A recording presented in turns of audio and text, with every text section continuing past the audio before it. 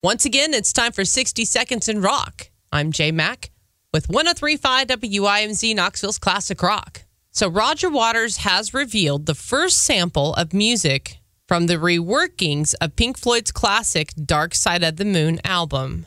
There is a 52-second clip that's been uploaded to YouTube, and it features footage of Waters in the studio listening to the new version of Us and Them. News of the reworking was originally announced during an interview that Roger Waters did with the Daily Telegram.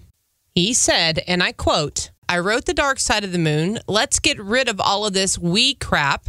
Of course, we were a band. There were 4 of us, all contributed, but it's my project and I wrote it, so blah."